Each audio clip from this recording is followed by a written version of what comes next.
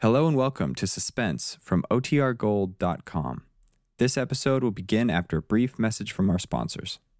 Would you hand me that, please? Thank you. Now, let's see. Survey, survive, Susanna, suspect. Here we are.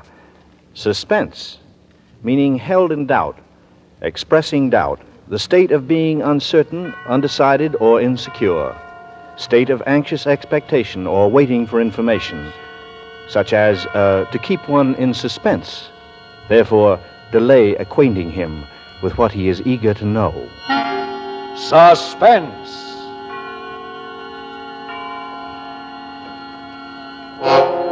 An hour of suspense now, a full 60 minutes at this time, and with the distinguished actor-director Robert Montgomery as your host. Tonight, our star is Howard Duff, famous wherever radio is heard as Sam Spade, detective. And as Spade, he will appear in The Candy Tooth, a suspense play produced, edited, and directed by William Spear.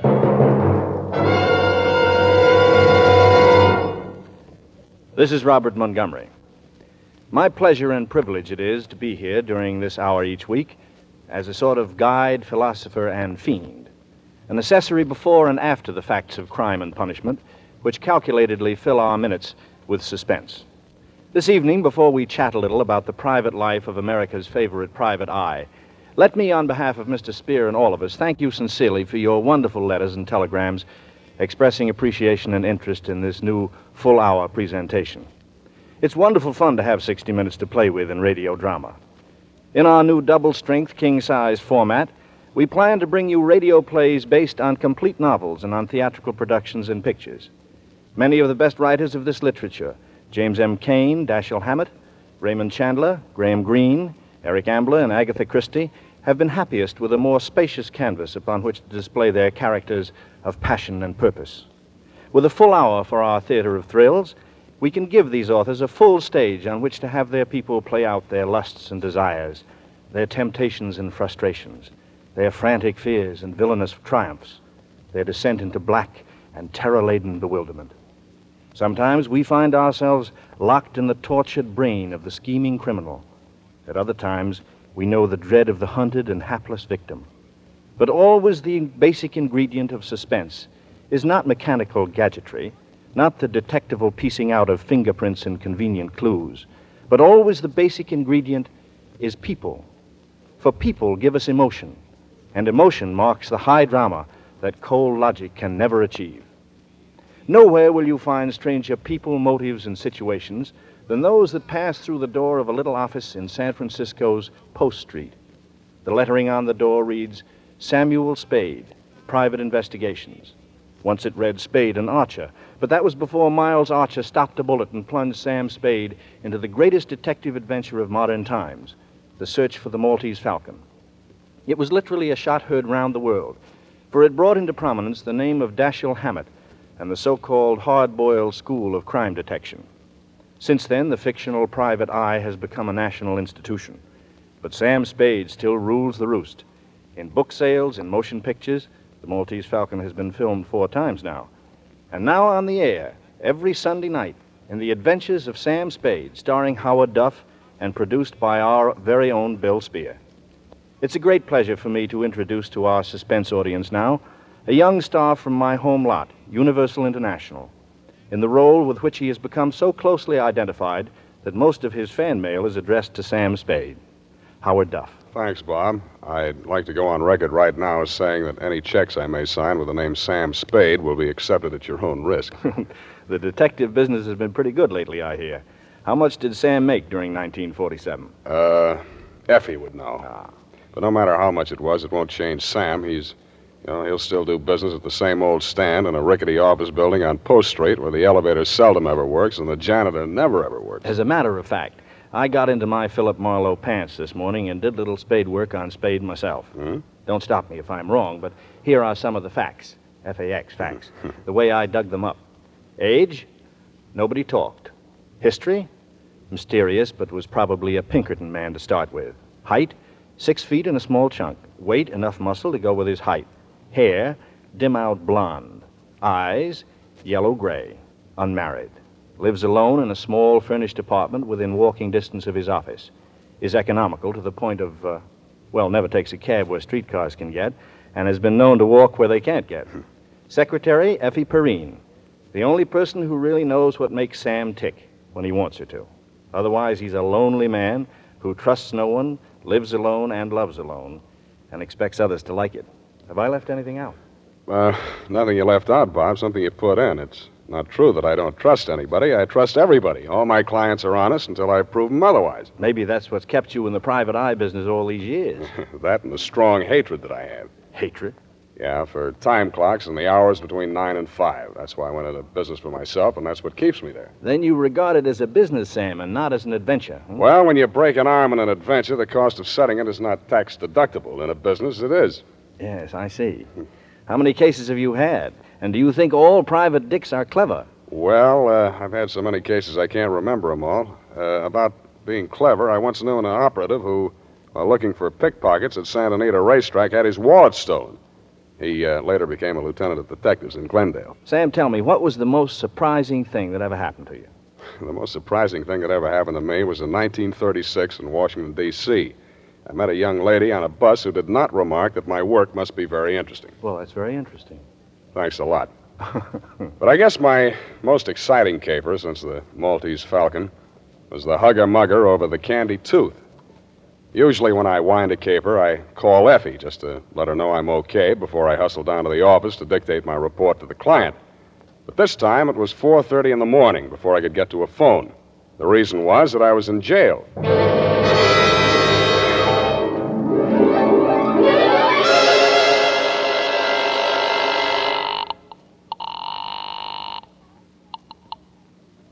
Sam Spade Detective Agency. Wake up, Angel. You're home in bed, not at the office. Huh? Sam, is that you, Sam? Mm-hmm. What time is it? 4:30 in the morning. Are you up already? Effie, pull yourself together. Get dressed. Hustle down to the city jail. Oh, Sam, what happened? Well, that's what I got to get on the record now while I'm still alive to do it. Grab a taxi and hustle on down. Bring a book, pencils, the encyclopedia that has the letter K in it, and any old $20,000 you got laying around. Sam, where am I going to get pencils at this hour?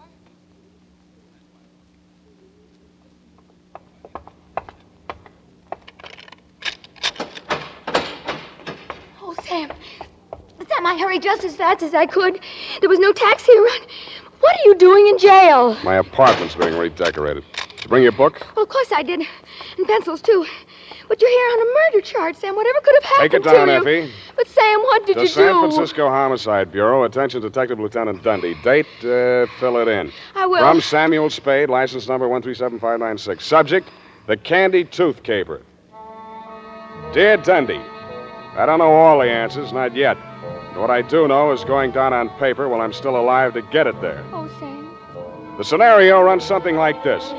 This morning, a telegram came to my office. It was addressed to Samuel Spade, Esquire, and it was signed Casper Gutman. Gutman, the fat man.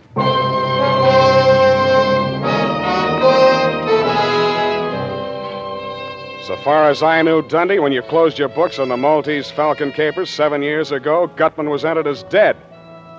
First, I thought the telegram was somebody's idea of a joke. But when I read it through the second time, I knew it was no joke. There's nobody else who thinks or talks or writes like Casper Gutman. My dear Mr. Spade, you will no doubt receive with mixed emotions the news of my imminent reappearance in the city of the Golden Gate. Hence the companion dispatch of a telegraphic draft in the amount of $1,000, which you are free to convert into coin of the realm. This trifling sum, sir, is merely a token of my esteem for a man of many resources and nice judgments, and for it I do not require any specific service. However, if you feel so disposed, sir, you are free to accept my considered advice in the matter of an invidious pair of rogues, to wit, one Lawrence Laverne, DDS, and or Hope Laverne, whose charms and aliases are far too myriad to enumerate in this necessarily abbreviated communication. Should either or both of these persons approach you, beware the hidden tooth. Believe me, sir, they are untruthful, unreliable, and totally devoid of all moral sensibilities. I count upon you to make no commitments to them or anyone else until you've heard my proposition. This I hope to lay before you when I arrive in San Francisco this very evening. Dear Joel sends regards. I remain your obedient servant, Caspar Gutman.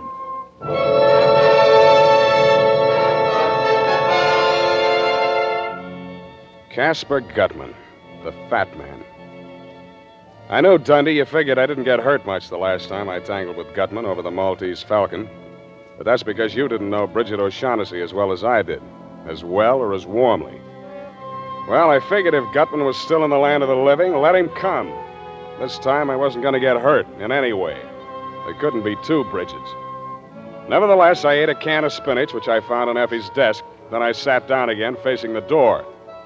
Nothing much happened for almost 10 minutes. I was still trying to dig the meaning out of Gutman's double talk, and I'd gotten about as far as his warning about a hidden tooth when Effie ushered a man into my office. Mr. Spade. Well, I must say that you are indeed a pleasant surprise, but pleasant. You've said it. What can I do for you? My name is Laverne. Lawrence Laverne. How do you do? I shall spare you the tiresome details and plunge right into the problem. Oh, dear. At the Hotel Royal George, there is a mildewed cretin, but mildewed, registered as Mr. Herman Julius. Oh, a really frightful person. Very frightful, huh? Oh, the kiss of death department. The only thing about this creature that has any charm is a four-toothed lower bridge in his right jaw. Now, Mr. Spade, I want you to get that bridge for me. I'm sorry. It sounds as though you're saying I want you to get that bridge for me. Precisely. Mm-hmm. Why? Because he refuses to pay me for it. You're, a dentist? I prefer to regard myself as a dentist sculpturer. I created this bridge for Mr. Julius with infinite pains. And now he refuses to pay me. I ask payment, and he accuses me of acting without charm. Mr. Julius wouldn't happen to be a very large, fat man? Oh, contraire. Skin and bones. Well, Mr. Spade? I'm afraid you come to the wrong man, Mr. Laverne. What you want is a lawyer to sue him. Sue him? Months of legal wrangling? Oh, no. Oh, no. I intend to be vindictive about this. I am by nature a very gracious and charming person. But now let him beware. I shall have that bridge from Herman Julius, even if you must knock him down and wrench it from his jaw. Uh-huh. You tried knocking him down yourself?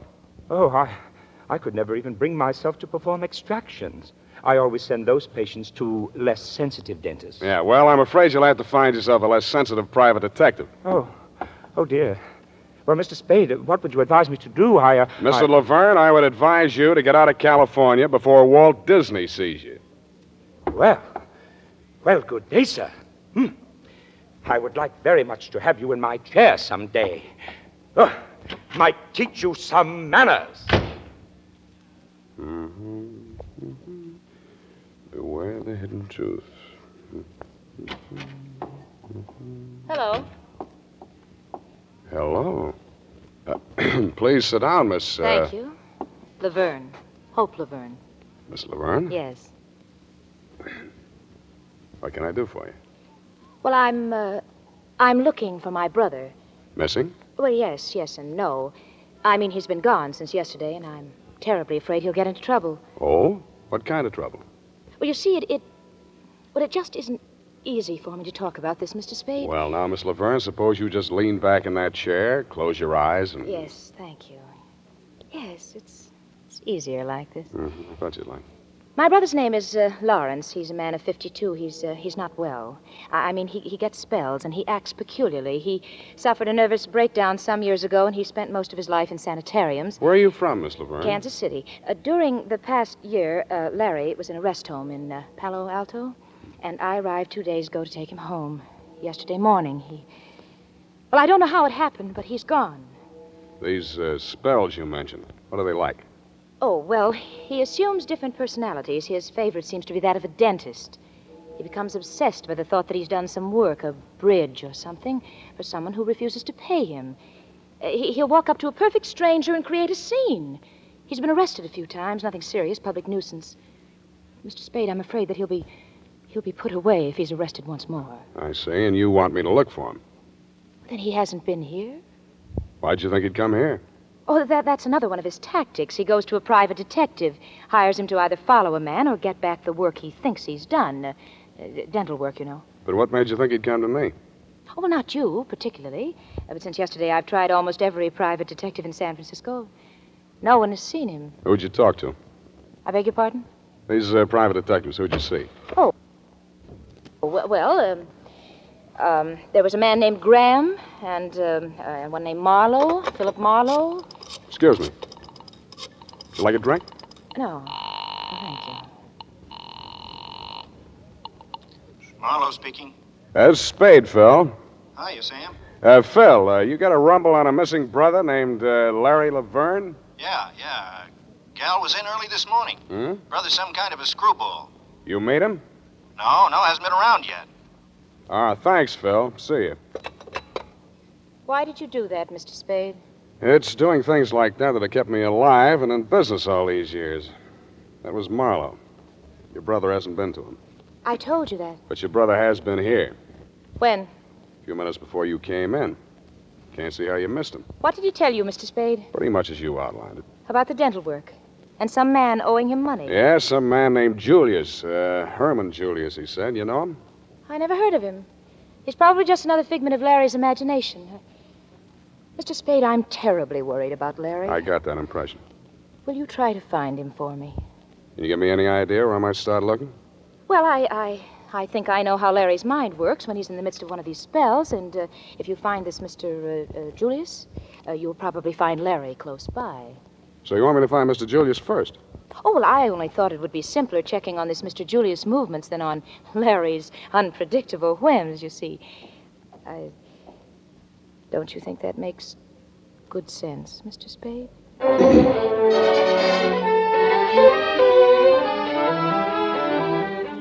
Miss Laverne told me she was staying at the Pickwick Arms, and I said I would call her if I found her brother, and she said, thank you very much, and I said it's nothing, just part of the day's routine, and then she kissed me and left.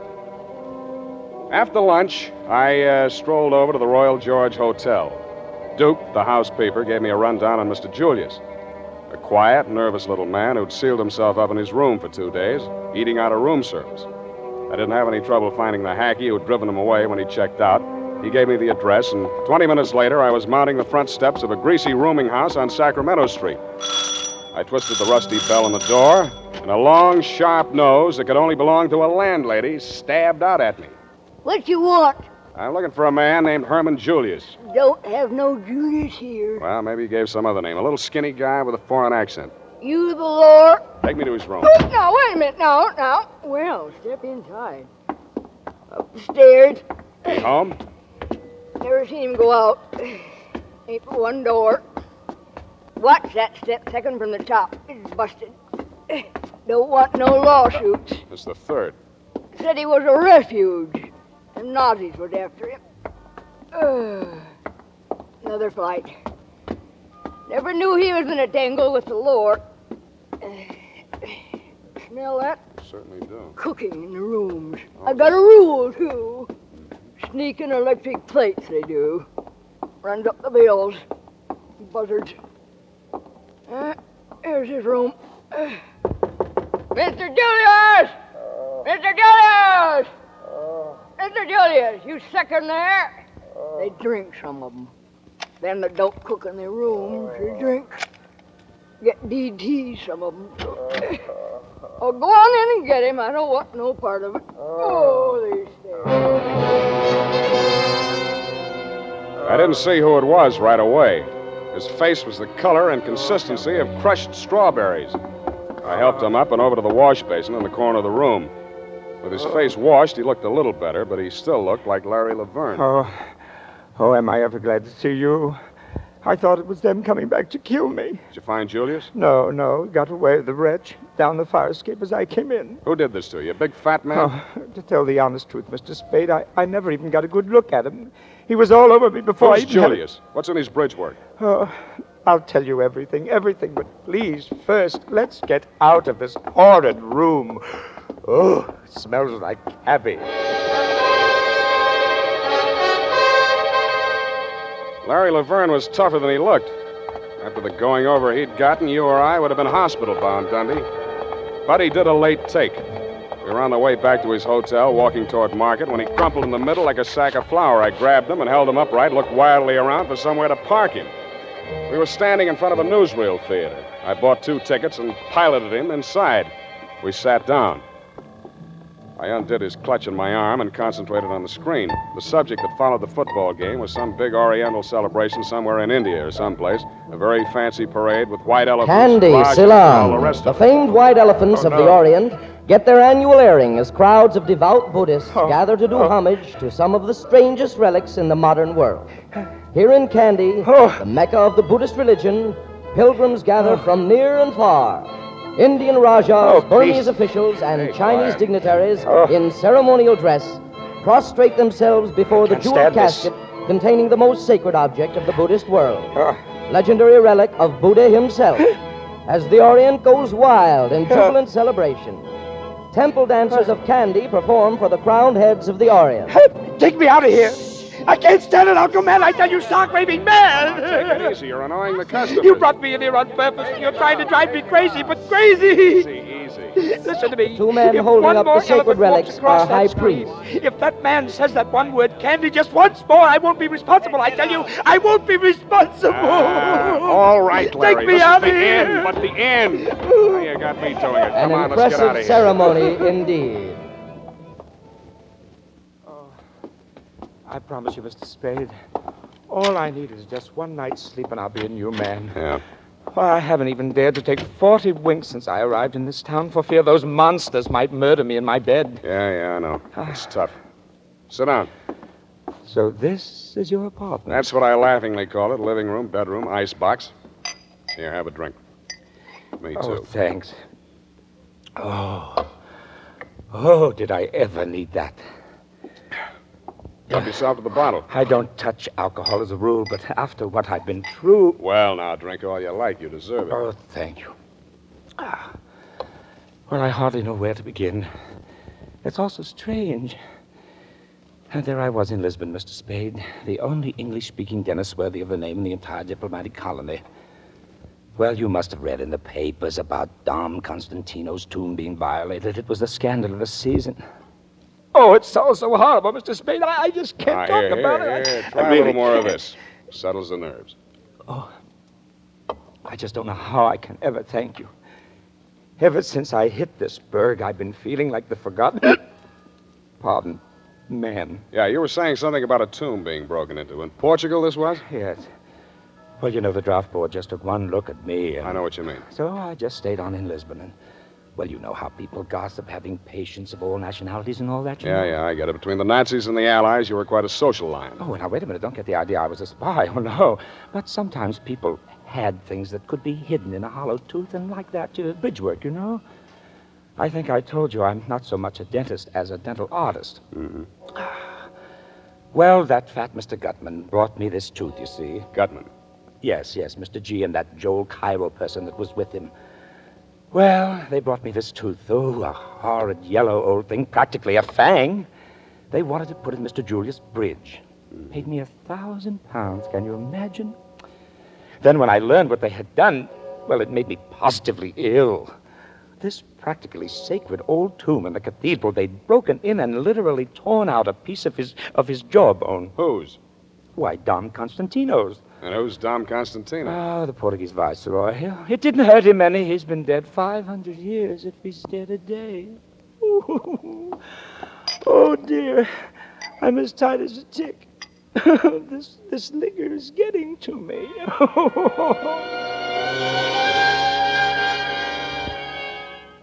And it was.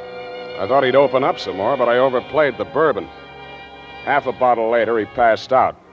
I flopped on the sofa and tried to get some sleep for myself, but my dreams kept getting in the way. I had newsreel dreams in Technicolor.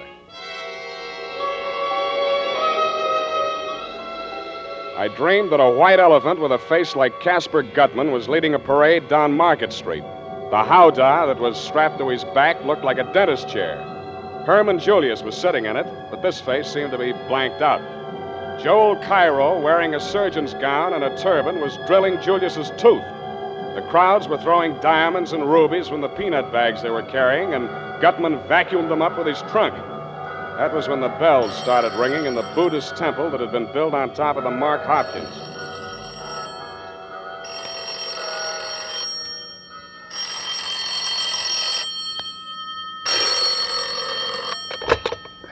Yeah.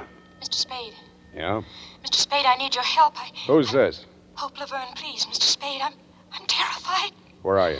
I'm in a drugstore at 5th and Mission. Near the bus depot? Yes, please, come at once, Mr. Spade. Well, can't you come here? I can't. I don't dare go into the street. All right. Wait there. I'm on my way.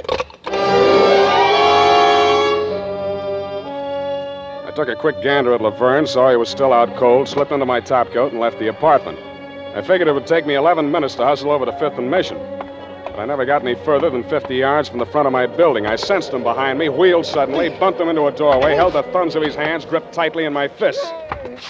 Stand still or I'll tear him off. Let go. I'll kill you. Don't move and it won't hurt. You filthy beast. The boy twisted suddenly and violently, and I heard the crack of his left thumb breaking. He swallowed a scream, dashed out into the deserted street. I went after him, turned into the alley, and caught the butt of a gun behind my right ear.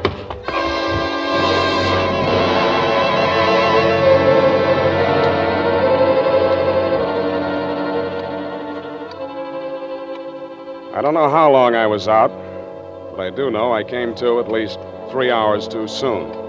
I needed much more rest. I opened my eyes, steadied a swaying ceiling, and then I heard his voice. Well, sir, this is indeed a jolly reunion.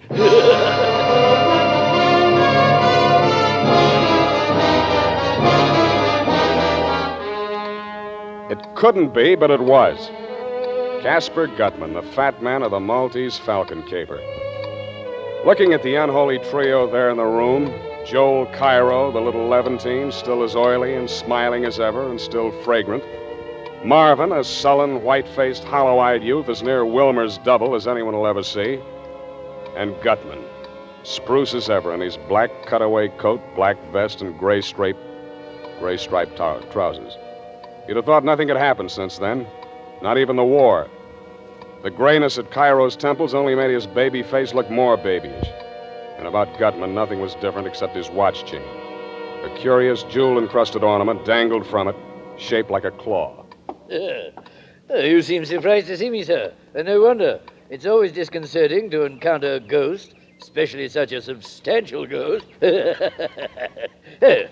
A lot of water has gone under the bridge since last we met, eh? Under the bridge? Yes, which brings us to the subject at hand, the bridge. My head aches. What about the bridge? First, we'll talk a bit. After all, this is quite an occasion, sir. Reunion of old friends, eh, Mr. Spade? Yeah. Tell me, did you ever find the Falcon, if you'll excuse the expression? Oh. Your eyes are resting on all that remains of that fabulous bird, sir. Yes, that trinket on his watch chain. All that remains of the Maltese Falcon. Well, mark you, sir, what part of it survived. The claw. You believe in omens? Right now, I'm ready to believe almost anything. Indeed, sir. Well, no need for dissembling. We're old and wise, I trust, in the days of the Falcon. Suffice it to say, the unsavory and bloated object which the police dredged up from San Francisco Bay and identified as myself was some other poor soul. Wilmer, I am happy to say, remembered the debt of gratitude he owed me, and at the last moment agreed to be a party to the very necessary little deception. That is, since they had him cold, as you detectives say, for the other killings, he might as well confess to murdering me. He did so in exchange for my agreement to take care of his family in a financial way. An investment, by the way, which has paid rich dividends. How's that? Oh, indeed. Oh, well, thanks to it, I now have Marvin, Wilmer's younger brother. I thought I noticed a family resemblance. Shut up. Oh, yes, poor Wilmer. He was like a son to me, like a son. Well, it didn't stop you from making him a patsy. I detest killing Mr. Spade. I cautioned Wilmer time and again, but he was so headstrong. A mere boy. You'd better caution this punk or he won't last to take any raps for you. I'll break his head wide open. Marvin. That dirty shamus lays another hand on me. I'll kill him. No, Marvin. Joel, take Marvin into the other room. Explain to him that Mr. Spade and I are very old friends. Casper knows best, Marvin. Come with And now, no nonsense, you two now. Someday I'll kill him. Marvin, Casper will be angry. Oh, dear. Hot-headed. Runs in that family. Yeah. Well, let's have it, Gutman. What are you after this time? My dear boy, you misjudge me. It's true I had Marvin check up on you, but only because of your association with Miss Laverne. No matter now. I'm weary of the chase. All the way from Candy, What did the girl tell you? She asked me to find her brother, a dentist named Laverne. You believed her story? No. Most unscrupulous woman. No veracity, no regard for truth whatsoever. Her true motive? merely to make trouble for me and my friends because of her association with Kemidov. Aye, the Russian's hand again, Mr. Spade. Kemidov? Did I ever meet Kemidov? You'd hardly forget if you had. In short, here is my proposition. Another $1,000, coin of the realm, sir, for which you will refund whatever money Miss Laverne gave you and send her packing. The bidding starts at $10,000. Ooh, you drive a hard bargain, Mr. Spade. Very well, I'll meet your terms. I told you the bidding starts there. And where does it stop? Half or whatever the caper nets you. I deliver Julius, you do the rest. Well, between you and me, Mr. Spade, I'm not as affluent as I once was. The Falcon pretty well wiped me out financially. Considering the time and money I've already invested in trying to track down the weasel Julius. What's in Julius's bridge work? And if I don't choose to tell you? Then it's no dice. Think it over, Gutman. Either I'm in all the way for half, or I deliver Julius to the other outfit. And that is your final dictum, sir? Take it or leave it. Either you're in or you're out. Well, good night, Mr. Spade. I trust you will call me on the telephone when you reach your diggings and tell me that you've changed your mind. No hard feelings. The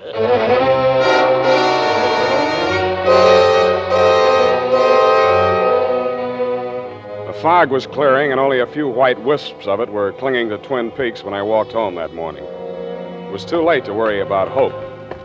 Or did she phone for Gutman to decoy me out so that I started walking faster?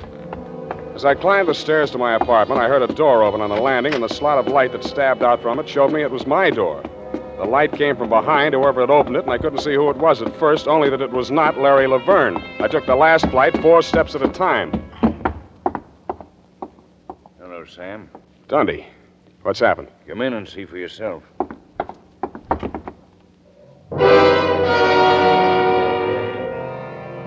What I saw for myself, I wish somebody else had seen for me. Hysterical Larry was lying on his back on my bedroom floor. His eyes were wide open, and he had a crooked grin on his face. A very crooked grin. Whoever had killed him had wrenched his jaw out of place. I'm not saying you killed him, Sam. I'm only asking you who did. Don't be a child, Dundee. Why was he killed? No statement. What was he doing here? Who is he? The name he gave was Laverne. I let him flop here because he was afraid to go home. Afraid of who? A man named Casper Gutman. What? Yeah, Gutman. Quit stalling, Sam.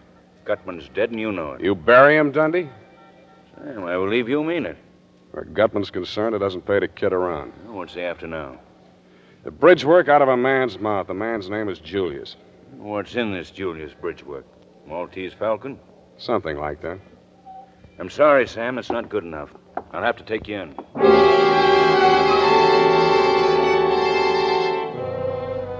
So you took me and you booked me. Bail was set at $20,000. You saw to that.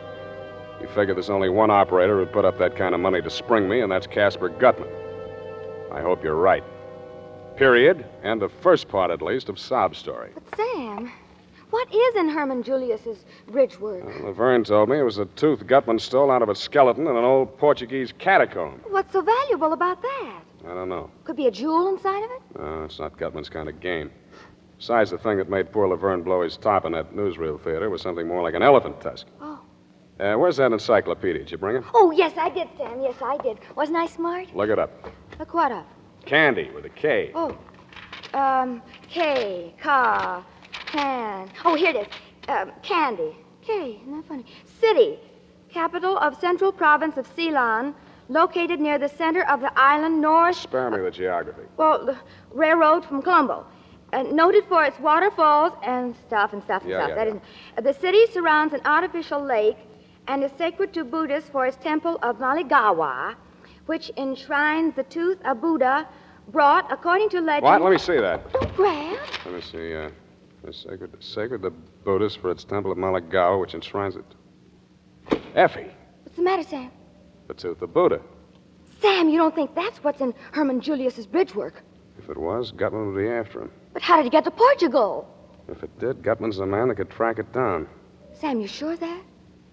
No, Angel. No.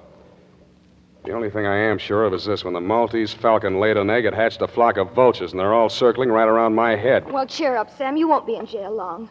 I'll bring you a cake with a file in it. Angel. No, devil's food.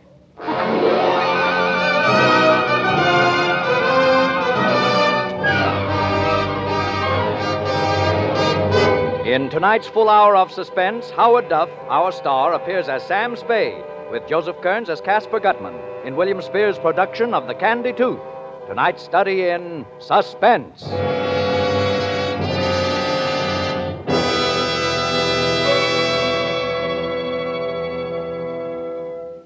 In just a moment, we will return with the second half of The Candy Tooth. This is CBS, the Columbia Broadcasting System.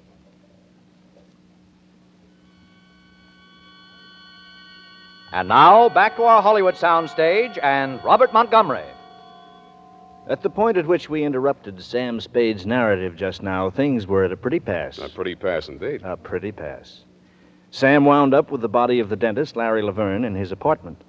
The girl, Hope, waiting for him in the bus station. Caspar Gutman, the fat man, waiting for an answer to his ultimatum that Spade produce the tooth or else. Me in city prison under $20,000 bail, and the fabulous Candy Tooth still chumphing on two-bit hamburgers in the bridge work of a very elusive man named Herman Julius. Yes. And? Well, after I dictated my report to Effie on what had happened until then, she left, and I laid down to think. Lieutenant Dundee and I had agreed that I should spend the night in the pokey. He figured that the 20G bail would draw only one man to put up that much moolah to spring me, Caspar Gutman. Along about 9 in the a.m., the turnkey unlocked the door of my cell. I followed him out to the desk. The $20,000 were there, but no sign of benefactor, benefactress, or Samaritan of any type. The bond was in my name. I signed my release and walked out. Across the street was parked a long black limousine with the curtains drawn. I started for it when a voice at my elbow checked me. George Senor Spade. Si. I'm Dom Constantino de Braganza. His I who have put up the $20,000. Is that so? Well, thank you. Now, why? I desire a service. My card, senor. Dom Constantino. Wait a minute. You seem to know the name, eh? Yeah. For a guy who's been dead 500 years, you don't look too bad. Oh, thank you. You are referring, of course, to my illustrious ancestor, Dom Constantino, the first Portuguese viceroy of India, who indeed had been dead since the 16th century. It's on his behalf I speak to you now. What can I do for him? Restore the tooth which was wrenched from his skull by a pack of unspeakable ghouls who violated his tomb in Lisboa. You think they're in San Francisco? Let us not be naive, senor. The contemptible little dentist Laverne was killed in your apartment. Therefore, you must know the whereabouts of the other ghouls. I know so many ghouls, senor. You'll have to be more specific. I refer to a fat pig named C. Gutman and an odorous little camel named J. Cairo, and most especially to a woman of the female sex by name H. Laverne. You want them or the tooth? Both. Not one without the other. No, it'll take a little time. They haven't got the tooth. You know where it is? In the bridge work of a man named Julius. Oh. That then explains the dentist and the diabolical manner which they employed in smuggling the tooth out of Lisboa. Now, you go on home and you stay there until I call you, huh? Senor, I respect your judgment. Thank you. You will find me at the Hotel San Rafael, and for your retainer, you may consider the $20,000 bond as yours. Wow. Adios, senor. Adios. Be careful crossing streets. Adios. Adios. Adios. Adios, Dom Constantino. Adios. Yeah, adios. Adios. Adios. Yes. Mr. Spade. Sam, get in. You, got a hack license, Miss Laverne? Oh, please don't, Sam. I know this car's ridiculous, but I don't dare use taxis or be seen on the street. What did that man tell you? What happened last night when you called me from the bus station in such a panic? Why didn't you come? I went to see the fat man. You saw Gutman? Did he mention me? You didn't make that call last night to get me out of the apartment so that somebody could get in and kill Laverne. Oh, Sam. Then why did you call? Because I found Herman Julius, and I'm driving you there now. We didn't do any talking after that. She sat very close to me. There was plenty to talk about, but we didn't do any talking after that. I was vaguely aware that we were driving across to Oakland, and a few minutes later we pulled up in front of an apartment building. We took the elevator up to the 9th floor. This is it, Sam. 9B.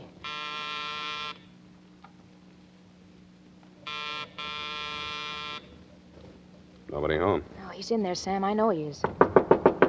Mr. Julius. Mr. Mr. Julius! Go away. There's no Julius here. Oh, that's his voice. Mr. Julius, I've got to talk to you. It's very important.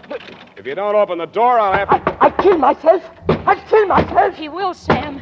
He will. You've got to stop him. Go away. Julius! Wait a minute! No. Wait! Don't! No.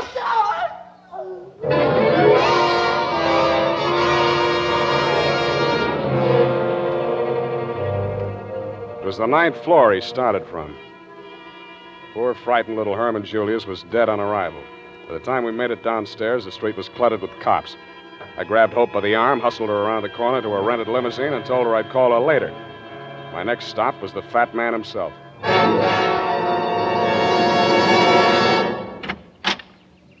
Well, sir.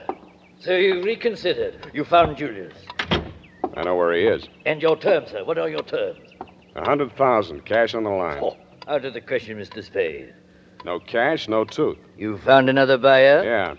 A man named Constantino de Braganza says the tooth belongs on the head of his ancestor by a previous marriage. Oh, acquaintances are very droll. And what else did he say to you? That he'd double any bid that you made on the tooth. My dear fellow, have you any inkling, any remote idea of the value of that tooth? No? Well, I'll tell you, sir. But let me warn you, if I tell you, and you do not then produce the tooth... Yeah, let's get on with it, Gutman. Yes. Well, sit down, sir. How much do you know of the 16th century history of the Orient? About enough to fill that tooth with. Capital joke, sir. I shall give you a little more. Enough, say, to fill an elephant tusk. I'm listening. Well, sir, when the Portuguese invaded India in the 16th century and established the city of Goa, there were three main empires in the Orient, namely China, India, and Burma. And the rulers of all three empires sought to rule the world. Now, legend had it that in order to become lord of the world, a monarch had first to be the possessor of 7 gems. That's gems spelled with a J, sir. Yes, gems. This is no fantasy, I'm telling you, Mr. Spade. This is actual history. 7 gems. And what were those 7 gems? You tell me. Well, the first 6 do not concern us, Mr. Spade. A golden wheel, a white elephant, all easy to come by for an Oriental monarch. But the 7th, Mr. Spade, the 7th. What was that, a tooth? The tooth, Mr. Spade, the tooth. The sacred tooth of the great Lord Buddha himself. That remained in the temple of Maligawa at Kandy, on the island of Ceylon. Now, many kings sent armies to capture it, but all were defeated by the fierce Brahmins who stood guard at the temple gates. And so, we come to the year 1552. It's about time. Now, in that year, the Portuguese viceroy, Dom Constantino de Braganza, landed near Jaffna with a force of 1,220 men and defeated the king's legions in a savage battle. He returned to Goa with his victorious army and the tooth, which he retained as his personal pride. It was not long before the Burmese king, Bayu by name, sent an emissary to Dom Constantino, offering the modern equivalent of £1 million sterling as ransom for the tooth. How'd it get to Portugal? Oh, hear me out, sir. Hear me out. All right. Well, before the transaction could be consummated, the Portuguese archbishop called on Dom Constantino and, in the name of the Inquisition, demanded the tooth. After some delay, Dom Constantino, under threat of torture, delivered a tooth into the archbishop's hand, and that tooth was publicly destroyed. The archbishop grinding it into powder with mortar and pestle and scattering the residue upon a fire, that the tooth might be utterly consumed. Shortly after this, Dom Constantino's personal physician, after drawing a tooth, now mind you, a tooth, from the viceroy's head, died under very mysterious circumstances. We may safely infer that the substitute tooth which he drove into the viceroy's jawbone, after the primitive fashions of dentistry in those days, was the Kandy tooth, put there for safekeeping until Dom Constantino could resume negotiations with Bayan Naung's emissary. But before that could be accomplished, Dom Constantino was stricken with the plague, carried aboard ship, and home to Portugal, where he died. He was entombed with the Kandy tooth still in his head. Now, the manuscript which fell into the possession of the Russian Kemidov, and later into mine, but I shall not go into unnecessary detail, Of course not. was Dom Constantino's deathbed confession, proving beyond a shadow of a doubt that the real Kandy tooth had reposed for more than 4 centuries, not in the great temple at Kandy in Ceylon, but in a Portuguese tomb. Yeah, well, I think I can take it from there. You still haven't told me what my percentage is. Well, my dear boy, if your percentage were 1/10% of what can be realized on that tooth, you could retire to a life of sloth and luxury for the rest of your days. For the restoration of the true relic, there is no limit to what the Buddhist world could and would pay. Gifts and tribute paid to one temple alone exceed $11 million a year. Now, my boy, you begin to comprehend something of its value? I'll still settle for cash. Very well, then. $10,000. It's a deal. You understand, Mr. Spade. Now that you have my secret, the affair must be gotten over quickly, for good and all. If it is not, believe me, this time I shall not bargain with you for my life. You shall bargain with me for yours.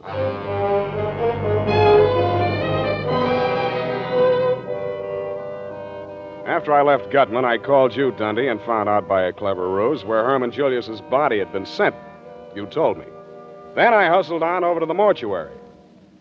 As I walked in, a hushed young man wearing a hushed cutaway and a hushed expression greeted me. Good evening, sir.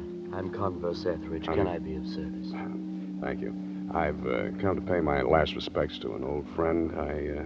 Can I be alone with him for a few minutes? His name? Julius. Herman Julius? Oh, yes. His widow is here, sir. Mrs. Julius. His widow, huh? Yes, she's inconsolable. Perhaps, as a dear friend of the departed, you might give her words of comfort. Please go in. Thank you. A little woman in black was sobbing quietly to herself. She turned around when she heard me come in. Her eyes lit up with hatred, and suddenly she grabbed something from her pocketbook and held it at me. It was a .45, and her hand was shaking. Yeah, this time I will do it. Always before I didn't have the heart. Always hating bloodshed. But this time, yeah, this time! Nick, Frau Julius. Freund. You are not one of them. No, I'm a detective. I want to punish the people responsible for your husband's death. Yeah, I believe you. This gun, I was going to follow poor Herman. There didn't seem to be any reason for going on. Tell me something about yourself and your husband, Mrs. Julius. It's an old story now. Years of separation in different concentration camps. Bribery. Then my children and I, we were finally released. Came to this country. After 2 years, Herman wrote us from Lisbon. We knew soon he would be with us. But even though the war was finished, they had lost. Still, they went after Herman Julius. He knew the Nazis were behind him all the time. And even here, in this country, he did not dare come to me. Mrs. Julius, you see, those people that followed your husband this time weren't Nazis. They weren't even after him. They were after something he was carrying. In Lisbon, didn't he go to a dentist named Laverne? Oh, yeah. And Yeah, didn't Laverne put an odd-shaped tooth, kind of yellow, into his bridge work? Yeah. So he smuggled the candy tooth out of Portugal, and he never even knew it. Oh, well, it does not matter now. Oh, Herman is dead. Surely they will leave his poor broken body in peace. I doubt it very much, Mrs. Julius. No, surely they will. That's why I want to make a request of you. You see, others have died besides your husband because of this thing. More will die unless you do as I ask you. Oh, to stop terror, any terror. I will do anything, Mr. Spade. Anything you say.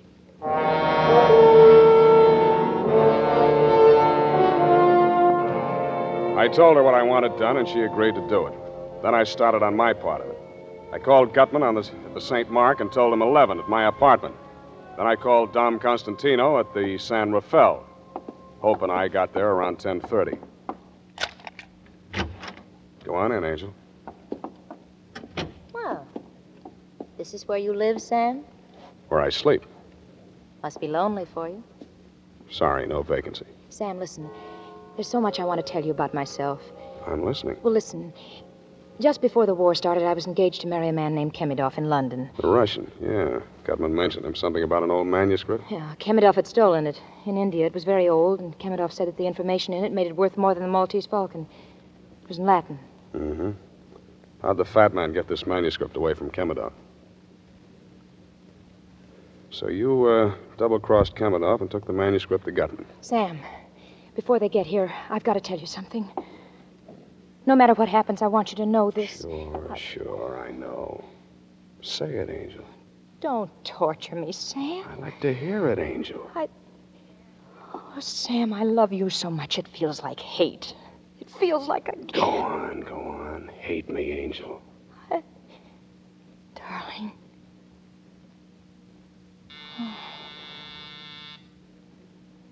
No. No, don't answer it, Sam. Relax, Angel. You'll be okay. Sam? Yeah? Only you, Sam. All I want out of... Only you. Just stay on third, Angel. I'll bat you home safe. You see, sir, I have a punctual man. Come on in, Gutman. Look, the same apartment, the same colors, everything the same. Yeah, the same rat race, Cairo. Hello, Marvin. Killed anybody since lunch? You want me to give it to you, Shamus? Oh, please, Marvin. No unpleasant talk. Mr. Gutman, please tell Marvin. In here, gentlemen. Yes, Marvin. Mr. Spade, I'm sure, regrets the unfortunate... Well, and what have we here? You all know the lady? You see, Mr. Gutman, you see, I told you. Now he's dealing with her. Oh, this is Shut up, you hear me? Shut up. Don't talk just like that. I'm jumpy. I don't feel good. I don't know what You shut up, too. Always fighting, violence, unpleasantness. I am getting too old for this. Now, Mr. Spade, to the business at hand. You have the tooth. I want some answers first. Did you have our dentist friend Laverne killed? No. Did Marvin kill Laverne? No. Cairo? No. Nobody killed Laverne. He died of old age. Have you asked the little lady there? Sam. I gotta ask you, baby. Oh, Sam, how could you? Answer me. No, Sam, you know I didn't. Well, it doesn't matter. I got my pigeon picked to take the fall. Oh, I don't feel so good. Now, Marvin, retain yourself. No violence. Well, sir, That's it. Sit still. I have a package from the Avalon mortuary for Mr. Spade. Oh, hello, sir. Yeah, let's have it. Mrs. Julius said to tell you... Yeah, thanks. Well, Gutman, this is it. This little package. The candy tooth. The tooth, at last. Give it me, sir. Give it me. Oh, Mr. Gutman, it's all over. We've got it. We've got it. We have. Come, sir, no more teasing. Put those fat lunch hooks down before I chop them off. I rather thought this wasn't all. What now, sir? I told you there was another bidder. And here he is. I would advise you not to reach for your gun, Mr. Spade. You're pointing that gun at the wrong belly. The fat man's inside.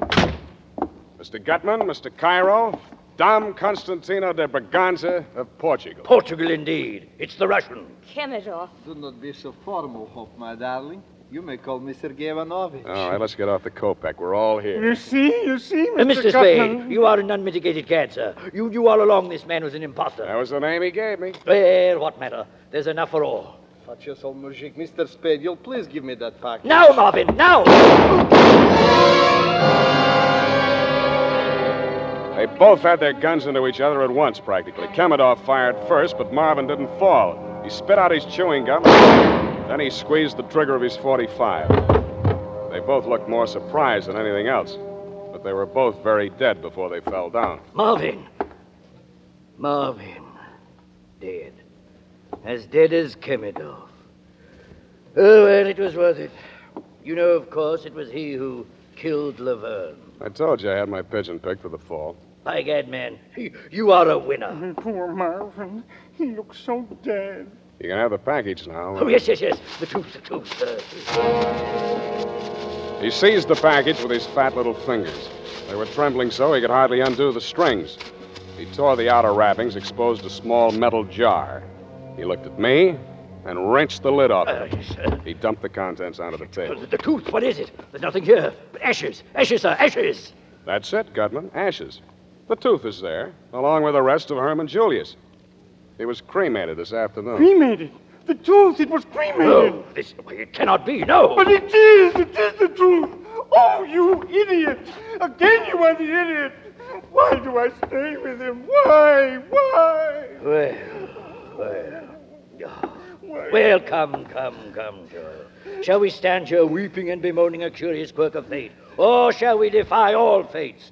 Were we not well underway to finding the Romanov scepter when this charming lady detoured us with her romantic notions? Come. What say you, Joel, eh? You mean we yes, go to... Yes, Joel, to Samarkand. Mr. Gutman, do not say it. He is listening. Yes, a wise precaution. Then we go, eh? Yes, Mr. Gutman, yes, we go. Adieu, Mr. Spade.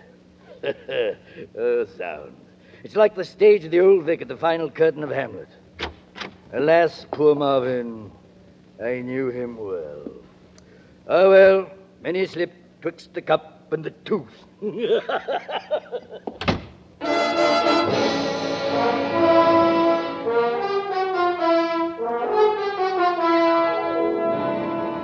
I let him go, Mr. Montgomery. I knew there was nothing on them that Dundee's boys could make stick. I thought twice before I let Dundee take Hope Laverne, but we both agreed it was the smart thing to do. And what do you suppose Effie said when I said, period, and a report? Oh, say, for once you came out ahead. $20,000. Oh, just think of the things we can do. Pay all the bills, a year's rent on the office, have that awful old leather chair reupholstered, and a new ribbon for my typewriter. Effie, about that typewriter ribbon. Well, maybe I can get along on this one for a while, but, Sam, I do think we should get my mother's earrings out of Moisha's pawn shop. Effie, I know this is going to be a terrible blow to you, but... Sam, what did you do with the $20,000? I put it up for bail. Bail? Yeah. But that was the $20,000. And you're released so you get the money. It's very simple, Sam. You just go down and ask them for it. Effie, you see, you don't understand these things. Now, bail is a very complex legal technicality. You see, you put up a bond, and then you... Sam, how much was the bail for Hope Laverne? Yeah, that's what I mean, Angel. Oh, Sam, you're such a child. You'll never see her again. She was just using you. I'll take it, Effie. Hello. Angel. Hello, kitten. Sam, I'm free. Shall I come over? Well, I'll always be waiting for you, kitten. Me too, Sam. Kitten, indeed. C-A-T. Kitten. What's that, Angel? Oh, forget it, Sam. I just get Can't carried figure away. me out, eh, Angel? Well, I'll tell you. I've lived without faith, and I've lived without charity, but I've just got to have... About here is where I say, oh, good night, Sam. Good night, sweetheart.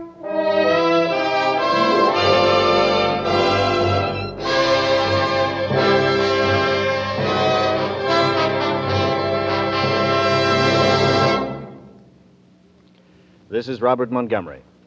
I'm sure our suspense audience agrees with me when I say that whenever it is, it can't be too soon to have Sam Spade back with us again in a full-hour adventure on radio's outstanding theater of thrills.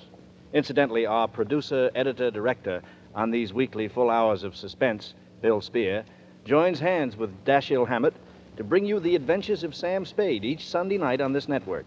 Thanks for the plug, Bob. I have a basket full of thanks to my friend Howard Sam Duff, the kind of actor a director lights candles for, and to wonderful Lorene Tuttle, who plays Effie each week, and to Joseph Kearns, who is the Casper Gutman of them all, and to all you other ornaments to your profession, Kathy Lewis, Wally Mayer, Jay Novello, Jeanette Nolan, Jack Edwards Jr., Sidney Miller, Hans Conried, and Bill Johnston. And, of course, as always, to our musical director and conductor, Led Gluskin, and to the composer of our original scores, Lucien Morawek. And our special thanks to Bob Tolman and Jason James, who wrote The Candy Tooth, and who were voted by their fellow mystery writers of America the Edgar Allan Poe Award for Sam Spade, the best detective show on the air. And to the Wildroot Company, our gracious sponsor of SAME, for this courtesy and cooperation in making tonight's Spadery available. Now tell about next week, Bob. Next week, we will bring you another great American master of suspense, the author of The Postman Always Rings Twice and Double Indemnity, James M. Cain. It's a full hour of Mr. Cain's very wonderful novel, Love's Lovely Counterfeit. This is Robert Montgomery, who will welcome you once again next week to radio's outstanding theater of thrills, Suspense. Don't forget, next week at this same time, a full hour of... Suspense! This is CBS, the Columbia Broadcasting System.